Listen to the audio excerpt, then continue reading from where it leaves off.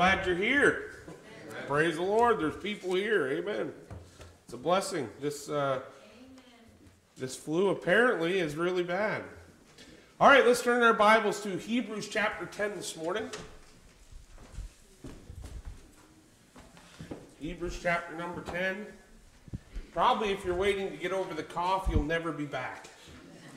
So, unfortunately, it's just the way it is. It seems to be one that lasts for a while, amen, but that's all right. You know what? We're not promised health. This flesh is frail, amen, but we're glad you're here this morning. We're glad that those that are able to watch online. Continue to pray for Alexandra. She had a good report this morning. Things are going well, and Lord willing, they'll be coming home today sometime, amen. And then Brother Taylor, they did some testing yesterday, and he's waiting for MRI results this morning, and they're hopeful that they'll be able to get out today. Don't know what the prognosis is. The doctor told them something I'd never heard before, told them that everybody's prone to a day of seizures in their life. That we all have the capability of having that, and circumstances and situations and things of that nature can bring those on. But if more occur, then they may have to treat them with medicine on an ongoing basis and things like that. But anyways, pray for them. I know it was probably a very difficult time. So I can't imagine what that would be like. But Taylor's doing well this morning, and so keep praying for them. And of course, all the folks that just have the flu and what's going around and all that kind of good stuff. All right, this morning we are going to look at another personal division that we find within Scripture. And I got to be honest with you folks, this, of probably all the things that I've said, and I feel like I've said this before, but I feel like this, of all the things that I've said, could help you understand Scripture in a way you may not previously have understood. And I realize that some of you may say, I've already heard this before, I'm going to just tune you out. Don't tune me out. You may be able to add something to what you think you already know. But the fact of the matter is that the majority of heresy comes from not understanding what I'm going to teach you this morning.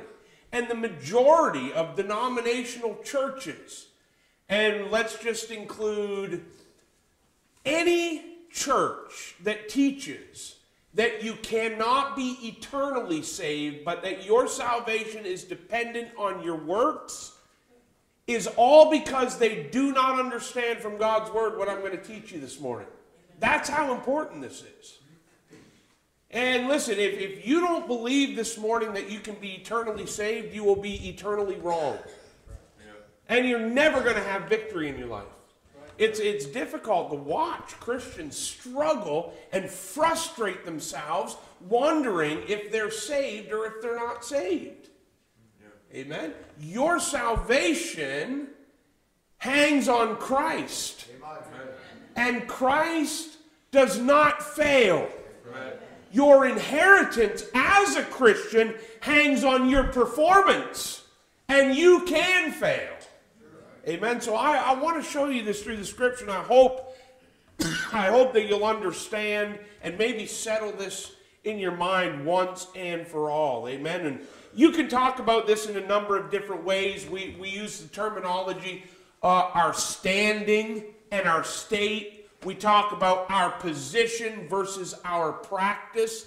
You know, I remember my dad telling me when I was a child, the value of our family name. Our family name is the Lake name. And he said, you want to live and bring honor to that name. You don't want your name to be dishonorable. You know, in your community, when somebody brings up your name, you want that name to be an honor. And he said, if you act in this way or you act in that way, you'll bring dishonor to the name.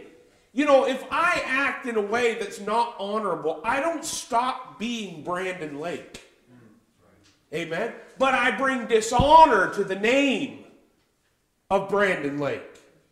And if you don't do well, if you act dishonorably, you don't cease to be a child of God. but you bring dishonor to the name of God.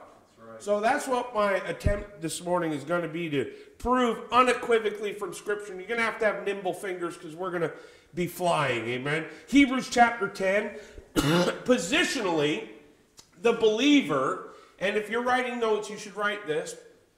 Positionally, the believer is perfect forever. I don't know if you realize this, but there is a part of you that cannot sin. Hebrews chapter 10 and verse number 14, the Bible says this, for by one offering, what offering was that? Particularly what he did on the cross of Calvary, one offering, he hath perfected how long? Forever. Them that are sanctified. Are you sanctified? Amen. Everybody, are you sanctified? Amen. All right, if you are, then you're perfected, right? For how long? Forever. So you are forever perfected if you're sanctified this morning.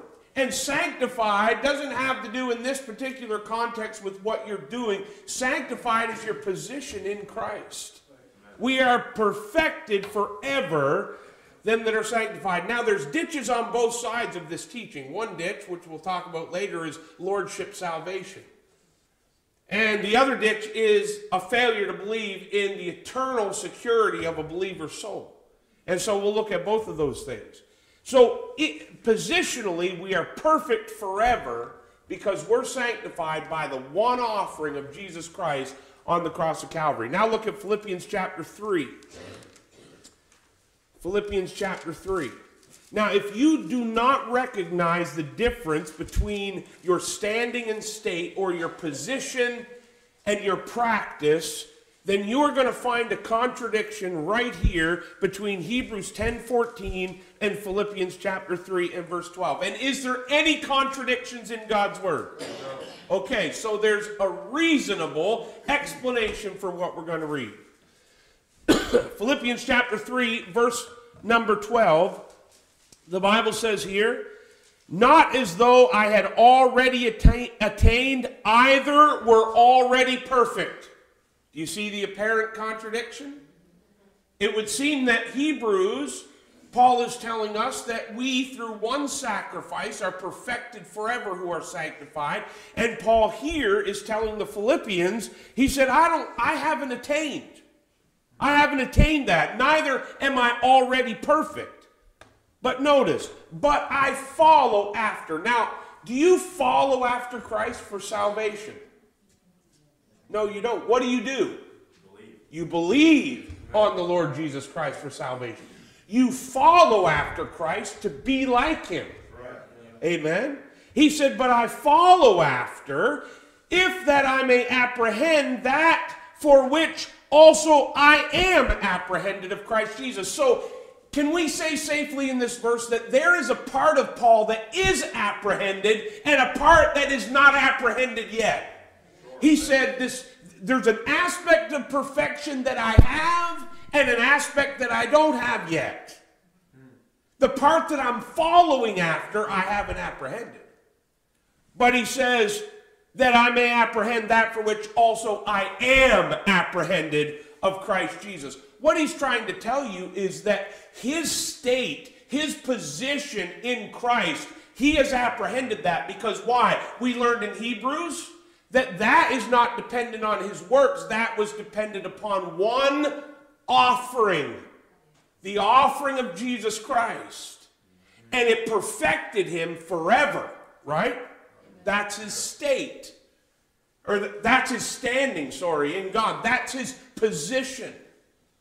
But he said, I'm still practicing something. There's another aspect of this that I have not attained. He said, brethren, I count not myself to have apprehended, but this one thing I do, forgetting those things which are behind and reaching forth unto those things which are before, I press toward the mark for the prize of the salvation of God. No, the high calling of God. He's not pressing for salvation. Amen? He's not seeking to apprehend salvation. He's already apprehended that. He's already attained that salvation. So positionally we learn that we are perfect forever. But in our practice, practically speaking, do I have to convince you you're not perfect yet? You haven't apprehended that perfect standing yet? Amen? The reason so many Christians don't know if they're saved one day to the next is because they do not distinguish between their standing and their state, or their experience and their position in Christ. So I want to show you this from God's Word. Look at Ephesians chapter 2. And again, I said there'll be a lot of scriptures, but that's okay. You look a little tired, so maybe this will keep you awake. Amen? Ephesians chapter. That's one thing that goes along with this little virus, is just tired, man. You're just tired all the time. But that's okay. You can have Sunday afternoon nap if you're not going to Fifth Sunday Fellowship. If you are, no nap for you. Ephesians chapter 2. So let's talk first about our standing, because this is the part that's settled. This is the part that's settled. You know, when you bought a home, it's your home, right? But you can have a fixed or variable interest rate. Amen? You can choose either one. I'm glad that I chose, about 3 years ago, a fixed interest rate, because I'm locked in at 1.9%. interest. Now it's over 5. Thank you, Mr. Trudeau. You can thank him when you kick him out of office. Amen. But anyhow, fixed or variable, we're talking about this is fixed. This is settled. Do you believe that the work that Jesus Christ did on the cross of Calvary is finished? Amen. Or do you think he has to crucify again? Okay? That's settled, right? That's fixed. You can't alter Calvary, right? Now, if you believed on the name of the Lord Jesus Christ for your salvation and the finished work of the gospel, your salvation is finished. It's done. Because there's not even a teeny weeny little bit that depends on you. It all depends on what he did. When a person believes on Jesus Christ, his dead spirit is born again. Ephesians 2:1 says, "And you hath he quickened who were dead in trespass and sins, where in time past ye walked according to the course of the world, according to the prince of the power of the air, the spirit that now worketh in the children of disobedience." Amen. That's how we were. But God, in verse 4, who is rich in mercy for his great love, wherewith he loved us. Verse 6, "And hath raised us up together. Just as Christ was raised, you were raised." Yeah. That's right. Yeah. Amen. Now, just let your mind settle on that for a second. Just as Christ was raised. Do you think Christ is going to die again? No, he finished it. Therefore, just as he was raised, you were raised. You're not going to die again. You got eternal life. That's right. Well, I just think you can lose it. You think he's going to lose his life again? No. Folks, it's settled in him. Amen. When you get saved, your dead spirit is born again, and you are placed into the body of Christ. 1 Corinthians 12, verse 27, "Now ye are the body of Christ, and members in particular." I just cannot fathom, and I can't preach this strongly enough, because you never have victory until you understand this. I cannot fathom how Christ could have gone to Calvary and finished the work of Calvary and saved our never-dying souls, and then all the things we're going to talk about. You realize what happens if you could lose your salvation. That spirit which he gave life to would have to die again. Right. You think about all that. You who are put into the body of Christ are now ripped out of the body of Christ. And people think they get saved and lose it every day. Well, except the ones that you really talk to. They're the ones that never lose their salvation. You lose it and your kids lose it, but they don't. So if you believe you can lose your salvation, that means when you got put into the body of Christ, now you're ripped out of it. When your spirit was born and given new life, it's dead again. We are given at salvation a new position and a new standing in Christ. We're no longer standing before God in this wicked flesh, awaiting the judgment of God. Amen? We are perfect and complete in Christ. Look at Colossians 2. And I want you to turn to these, because I want you to know I'm not making this stuff up.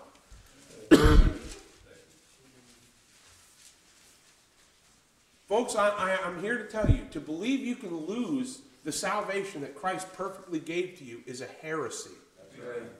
And you need to repent of it. It's a heresy. Amen. There's no other way for me to put it at this point. Amen. Your soul is eternally secured because the work of Christ is eternally finished. That's right. He's set down. Amen. We are complete. Colossians 2:10 says, and ye are what? Complete in him, which is the head of all principality and power.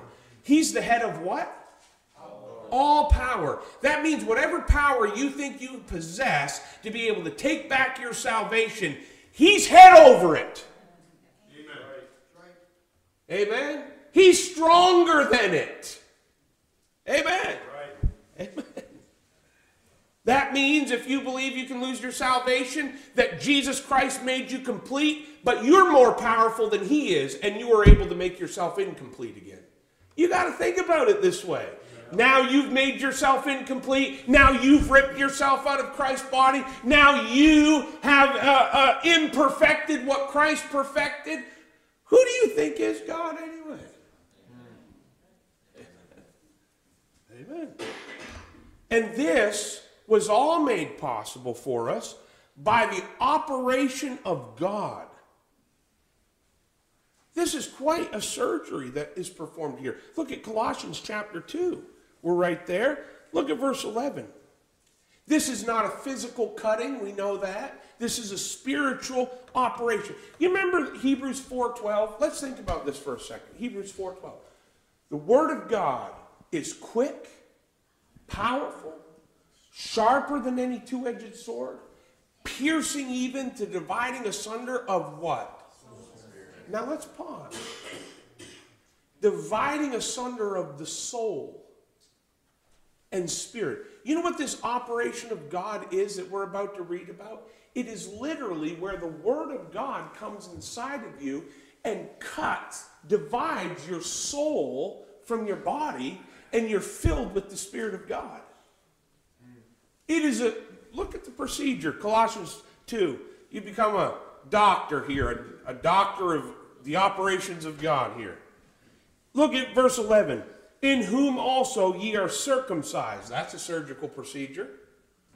With the circumcision, look, made without hands. So this is not a physical cutting. This is a spiritual thing in putting off the body of the sins of the flesh by the circumcision of Christ. Literally, the sword of the Spirit, which is the Word of God, cuts your soul away from your flesh. Buried with him in water baptism. Is that what it says? No. This is not water baptism. Water baptism is a picture of spiritual baptism. Amen. This is the baptism that Jesus told Nicodemus about in John chapter 3 when he said that which is born of flesh is flesh, and that which is born of spirit is spirit. He said you must be born of water and of the Spirit. This is that baptism. Buried with him in baptism, wherein also ye are risen with him through the faith of the operation of God, who hath raised him from the dead, and you, being dead in your sins and the uncircumcision of your flesh, have he quickened or made alive together with him, having forgiven you all trespass. So there is a literal operation. You know, if you believe you can lose your salvation, you have to undo God's operation that he made without hands. That's right. Boy, you're so powerful. I don't want to mess with you. Amen. You seem to be the one in control of your eternal destiny. No, you can't undo what God does. Right. Amen. If that sort of the Spirit divides us under soul and spirit, you're not putting it back together. And why would you want to? Amen. Once a believer's sinful flesh is separated and divided from his soul and spirit, he'll never have to worry about his soul sinning ever again. You say, are you saying we're sinless? That's not what I said. Yeah. I said there's a part of you that never sins. Look at Ezekiel chapter 18.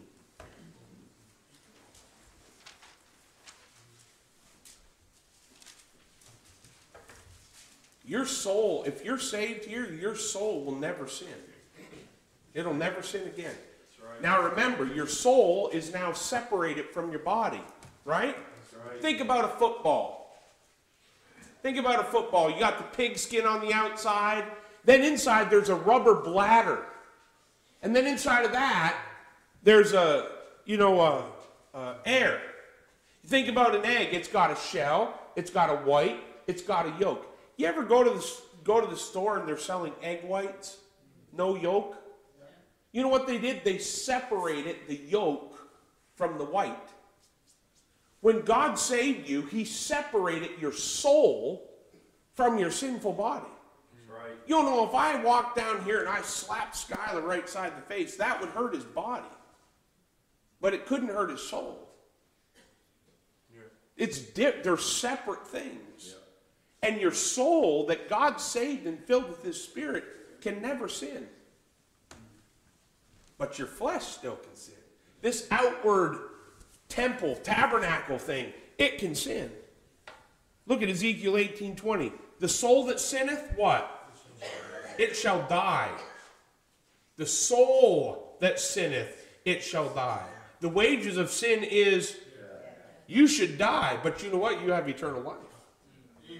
But we could physically die because this physical body is still sinful. But our soul will never die. Amen. Never. Amen. See? It's sinless. Our soul is sinless. Our body still sins. It's still subject to the law of Romans 6:23. But the soul that sinneth, it shall die. The Son shall not bear the iniquity of the Father, neither shall the Father bear the iniquity of the Son. The righteousness of the righteous shall be upon him, and the wickedness of the wicked shall be upon him. So the soul that sins, it dies. That's why the lost, amen, their soul still sins. You know why it does? It's still attached to their body. They've not experienced the operation of God. Is this making sense? Yeah. They've not experienced the operation of God that's made without hands. It's still attached. We're disattached. So even though this body may sin, this soul is settled. That's right. It's perfect. It's never going to sin. Amen. Amen. Look at 1 John 3. The part of us that is born again, that's our soul. Would you agree with me that our bodies, our physical bodies, are not born again? Amen. They're going to die, friend. They're deteriorating as we speak. Yep. Did you look in the mirror this morning? Man, I got to tell you, I just about had a heart attack this morning. I have to put a little bit of stuff in my hair so it doesn't go off, look like Albert Einstein thing. And I got a glob of something right there. And I tried to pull it, and I'm already going bald. I tried to pull it out, and man, my hair came with it. And I'm like, man, this is not good. I'm already balding. I don't need to be ripping my hair out by the handfuls, We are deteriorating. It's not easy to put this on, but it's hard to take it off. These bodies, man, they're deteriorating. Every Sunday morning I get up after hockey on Saturday night, I'm reminded I am deteriorating. It was a blessing to hear one of the young boys say, man, I'm sore this morning. I say, yes. He's dying. Yes. We're all dying. This physical body. But the soul is never going to die. It doesn't, why? It doesn't sin. Our soul doesn't sin. The part of us that's born again does not sin because our standing and position in Christ is forgiven. 1 John 3:9, you say, here, whosoever is born of God doth not commit sin. Do you know if you believe that generically, nobody could get saved? That's right. You realize that? Yeah. The thing is, you have to understand your soul and your body. By the way, the Bible puts it in this order: spirit, soul, and body. We put it this way: body, soul, spirit. Just wear this thing on here. Amen. 1 John 3:9, whosoever is born of God doth not commit sin. Are you born of God? Amen. Then the real you does not sin. Amen. Your soul doesn't sin. And it doesn't have to, because it's not connected to your body. For his seed remaineth in him. When you get born again, you're born of incorruptible seed by the word of God, which liveth and abideth forever. The seed that you were born again by cannot be corrupted. Right. Now, if there was no operation of God, our flesh would corrupt our soul. Right. But because they're separate, because the yolk's been taken out of the white, amen? Right. That seed does not corrupt, and he cannot sin. Why? Because he is born of God. Right. Amen. Colossians 2:13, and you, being dead in your sins and uncircumcision of flesh, hath he quickened together with him, having forgiven you all trespasses. You know what all trespasses are? They're your past ones, they're your now ones, and they're the ones you're going to do. They're forgiven. Amen. You got to see that operation of God separates your soul from your body. Does everybody understand that? Give me a little naughty head. Amen. All right, good. Amen. You got to remember, everything in nature is a tripartite. You say, I know all this stuff. Not everybody here does. We are a three-part being. Amen. Body, soul, and spirit. The invisible things of God are made clear to us and seen through the things that he made. You know everything. I had a guy one time come to me and say, it's amazing how God did everything in twos, a man and a wife. And I'm like, what are you? A man and a wife and children, or a man and wife.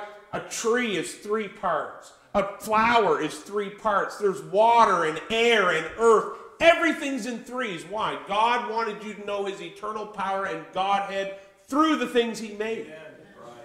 Amen. Why? So that we're without excuse. That's what he said. Amen. And we've got to see that God's master creation, which is mankind, we're three parts. We're a body, physical, that we can see. We're a soul, that's who we truly are. If you want, some people say it's the real you. It's the one that exercises will and has emotion and all that kind of stuff. And then the spirit. When you're lost before salvation, the spirit's dead inside of you. That's right. And your soul is attached to your body. But when you get saved, the Spirit of God, simultaneously, the Spirit of God quickens you, makes you alive inside, while the Word of God is performing that operation of cutting your soul away from your physical body so that you don't have to sin. You know, when we sin as Christians, we choose to. Right. We choose to. We choose to allow the lusts of our flesh to control our spirit rather than allowing the Spirit. You know, that's why Paul told the Ephesians, be not drunk with wine where it is excess, but be filled with the Spirit. We need a filling of the Spirit. You know, Brother Mark talked last week a lot about the presence of God. You want to know how you get the presence of God? When the people of God get filled with the Spirit. Right, sir. That's how you have the presence of God. And when he's not around, guess what you know? People are not filled with the Spirit. They're drunk on the things of this world and the lusts of their flesh. Yeah, right. Amen. Our spirit is literally joined to the Lord through this operation of God, through the spiritual baptism that we've already talked about. The Bible says in 1 Corinthians 6:17, but he that is joined unto the Lord is one spirit. We're joined unto the Lord. We're espoused to the Lord. Amen? Right. We're espoused to him. Do you know what you believe? If you believe you can lose your salvation, that you can undo becoming part of the Lord's body himself, that you can unjoin yourself from the Lord. Because he promised to never leave you nor forsake you. So if anybody's leaving, it's you. Yes. Right. Amen. So you're more powerful than God is. Because he promised he'd never leave. And you say, well, I'll just leave him. Folks, it doesn't work that way. You're right. It doesn't work that way. You're not more powerful than what Christ did on Calvary. And you ought to thank God for that each and every day. Amen. Fortunately, the new birth produces a spiritual circumcision that cuts the soul away from the body. Praise the Lord. And as such, our standing is fixed and cannot be changed. Yep. Amen. Let me give you an example of this. You've read Revelation chapter 21, verse 8, that says, all liars shall have their part in the lake of fire. Let me ask you something. Have you ever lied? Then what does that verse tell you? Okay, so how do we explain this? Do you think you're going to the lake of fire? Are you saved? Are you going to the lake of fire? Have you lied? Okay, then, you're going to the lake of fire. Prove me wrong.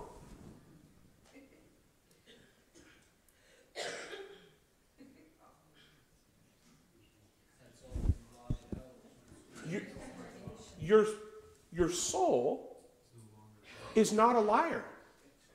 Amen. Yeah. That's right. You may lie, but your soul never lies. You know when you lie and that prick comes, it doesn't prick your flesh, it pricks your soul. Why? Because your flesh is going against the Spirit of God that has filled your soul. And your soul is telling your flesh, you're an idiot. This is not my nature anymore. This is not who we are. Yeah. We are perfect in Christ. Why are you lying, you little liar? Amen. In our soul, in who we really are, you know what? These bodies are going to pay with death if the Lord doesn't come first. That's right. But our soul does not lie. Our soul is filled with the Spirit of God. That's why, by the way, you know, we're told not to quench the Spirit, not to resist the Spirit, not to grieve the Spirit. You know, I do believe that Christians can get to a place where they lie so much that the Spirit is so grieved that he doesn't even really bother them over it that much anymore. Or they don't feel him bothering them about it anymore. Yeah. They are become insensitive. They have not become unsaved. Right. They have become insensitive to the leading of the Spirit of God. Amen. So, in Christ, as our standing, we do not sin. Our soul does not sin. Our flesh sins. But remember, they're separate things now. Thanks be to God. Amen. Amen. Wow, I felt very Anglican saying that. Thanks be to God. Thank God. Amen. So, we're not who we really are, our soul. And this is where the pit comes. Because I could say this morning that I'm not a sinner. And that would be a correct statement. My soul does not sin. In Christ, as far as my standing is concerned, I'm not a sinner. Amen. So there's a group of people that take that, they take that and they say, well, once you're born again, you can't sin anymore. That's because they don't understand the operation of God, that our soul is not connected with our body. That's right. Yeah. Your soul is floating around inside of you, filled with the Spirit of God, I hope. Amen. But made alive, whether it's filled or not. It's been made alive. That's right. It's in there. The problem is when you become more fleshly than spiritual. Then you get in trouble. Not with your salvation, but with your state, with your practice. Say, I don't understand how a saved person could do that. They must not be saved. Well, I'm obviously not going to have time this morning, but I do have a part in here about the fruit inspectors. Where people use verses that do not even apply to church-age saints and say, well, by their fruits you will know them. You know that's talking about false prophets, not born-again believers in the church age, don't you? That's right. What are you going to walk around, be a little fruit and... Well, I saw Brother Michael the other day, and he didn't... I just didn't think... I've been watching him, and I just don't think he's born again. What are you, little fruit inspector?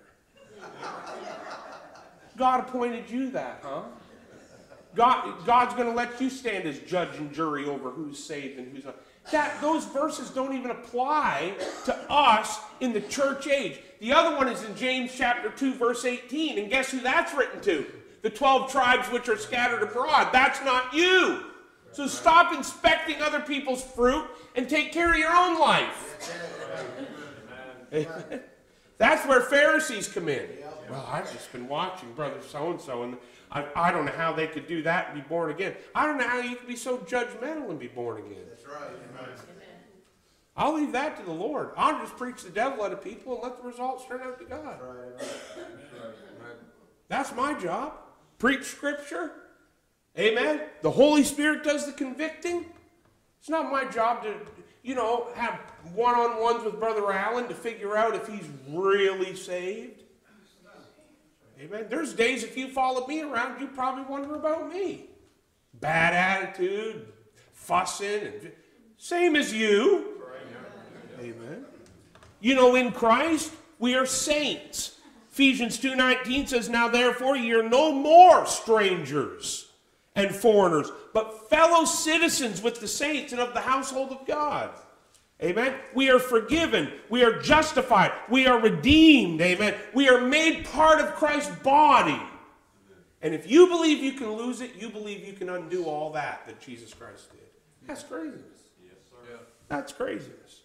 And that's why I'm saying the majority of major denominations out there and the majority of heresies begin with a failure to understand this. Now, I'm going to try to talk about our state really quickly, so you listen fast and I'll give you this fast. A believer's standing is what we've been talking about. A believer's position in Christ is what we've been talking about. Now we're going to talk about how we live, our practice, and our state, our current state. I don't know you. You may have walked in here this morning just as ungodly and unright with God as the devil himself.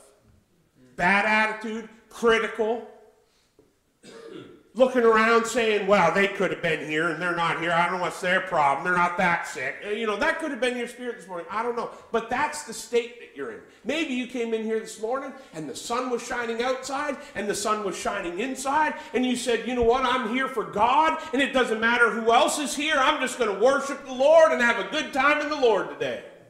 Maybe that's your state. Whatever attitude you came in here, that's your practice. That's your state, amen? And that state and practice doesn't have to do with our salvation or standing with God. It has to do with our fellowship with God. Our standing is fixed, permanently settled, but our state can fluctuate dependent upon our obedience to God. Amen? Listen. I don't have to convince anybody here. You've had times as a Christian where you've been really up, really just feeling like God's hand was upon you, really just feeling like, I want that mountain, it belongs to me. And there's been other days, woe is me. Paul had those days. One day he was pressing toward the mark and the prize of the high calling, and the next day he was saying, oh, wretched man that I am. Paul had that. His state fluctuated, dependent upon our obedience towards God. Listen, remember we talked about our soul separate from our body. Our soul does not what? It does not sin. It is perfect before God. But boy, now that we're talking about our state, our practice, the flesh comes into play, boy, doesn't it? Amen? Our flesh, the Bible says, look at Romans 7:25. Our soul serves God. Our soul is perfect in Christ. But our flesh serves the law of sin. Romans 7:25, he says, I thank God through Jesus Christ our Lord. So then with the mind, I myself serve the law of God, but with the flesh, the law of sin. Because when Paul started saying that, you know, the things that I wish I would do, I'm not doing those things, and the things I don't want to do, that's what I'm doing, and oh man, wretched man that I am. You know, that's what he's talking about. He's not talking about his standing, that's settled. Yeah. But he's talking about his practice. Our flesh is sinful flesh. The old nature, this old flesh, the Bible calls it in Ephesians 4:22, the old man. It calls it in 2 Corinthians 4:16, the outward man. That's what's, you know, this is the thing, folks. People see this. This is why I don't wear Hawaiian shirts and Bermuda shorts on the platform. Because people, before they hear what comes out of my mouth that comes from my soul, they see this. Right. And that's why you shouldn't wear that either. Yeah. And that's why you should be conscious about what you wear, how you talk, how you present Christ to the world, because they see this. Right. Amen?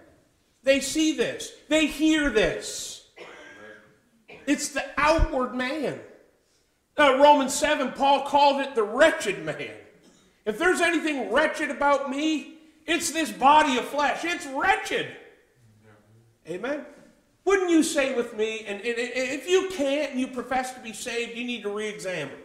But couldn't you say with me that your desire of your heart is to please God? Amen. I want to please God. I want to do the will of God. You know the problem between you and that? It's this. Amen. This is full of lust. Amen. And envy and bitterness. Listen, if you don't believe that, you have never read the Pauline epistles. Because in every single one of them, Paul talks to people who can succumb to the lusts of their flesh. Amen? You know, there would not be a single overweight person if we didn't have the flesh. Right? There would not be a single addiction or habit that you have you couldn't break if it wasn't for your flesh. Amen. Amen? Because God's in control of your soul, but the problem is we're fleshly. Amen? And that's why when it gets real convicting is when you start looking at yourself and you realize, you know, remember Brother Osteen said that when he finally decided to do something about his weight, it's because God told him he was living in a body full of sin. He said, I have to take care of it because God impressed on him that what he had was too much and that it was sinful. Because he was overindulgent. Amen. It could be anything for any one of us. Some people, it's their fashion. They care so much about what they look like on the outside. And by the way, thank God you do. I'm all for deodorant. I'm all for looking pretty and dressing handsome. I'm all for that. But it's not more important. That's right. That's it. Amen. You know, Paul spoke to the Corinthian church. Well, the Corinthian church had some problems. Big problems. Amen. But he talked to them in 1 Corinthians 1 verse 11 about, he said that there are contentions among you. They were contentious people. Remember, some were saying, well, I'm of Paul. Well, I'm of Apollos. Well, I'm of Cephas. Well, He said there's contentions and divisions. He talked to them in chapter 3 about how carnal they were, full of envying and strife and divisions. He talked to them in chapter 4 verse 18 about how puffed up they were. He talked to them about 1 Corinthians chapter 5, about how there was fornicators among them and they were puffed up about that. The Colossians were told to put off anger and wrath and malice and blasphemy and filthy communication out of their mouth. The Ephesians were warned about being drunk with wine. The Galatians were cautioned that they should avoid adultery, fornication, uncleanness, lasciviousness, all those works of the flesh. Amen? So no matter what age where you live in, we struggle with this old flesh. Amen. It's rough stuff. Amen? This flesh is bad stuff. And the works of the flesh do not affect our salvation, but they have damaging results on our life. Yeah. Amen? The Bible says the wages of sin is death. You know, sinful living will bring you to death faster than righteous living will. Yes, sir. Absolutely. Why did he tell children to honor their father and their mother? Exactly. There are things you can do, righteous living, that you can do that will bring longevity. Amen. And there's sinning you can do that will bring death. Amen. And the Bible talks about that in Romans chapter 1 when he talks about sodomy. Yeah. And he tells them that they will reap in their bodies the recompense of the reward. Listen, AIDS, you say AIDS came from monkeys. Well, don't make me describe how humans got it then, please. And those same monkeys, amen, sodomized each other and passed around all this venereal, and God said he'd do that. He said, I'm going to give them in their own bodies the recompense of their reward. Yeah.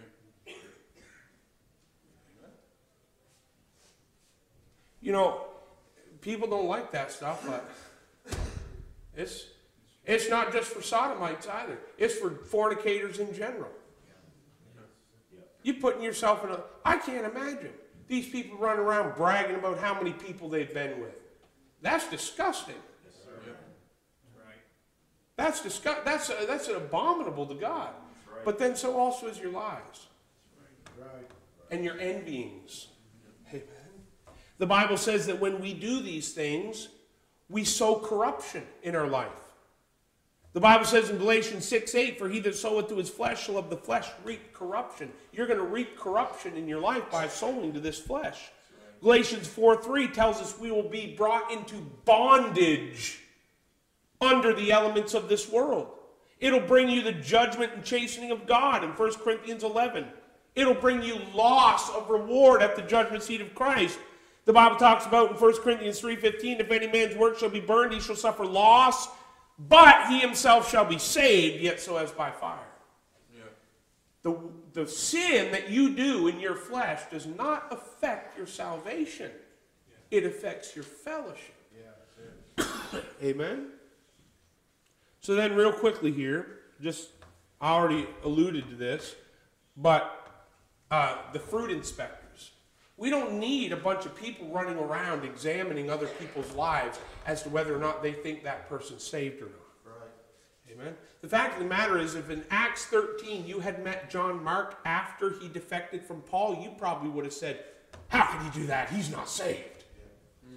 Or you may consider Demas, amen, who left his first love. He went out there to the world and think, well, Demas wasn't saved in the first place. Oh, yes, Demas was. And still was after he went to the world. Why? You can't alter your soul's standing. It's settled. It's made perfect. It's complete. Remember, you can't undo what Christ did.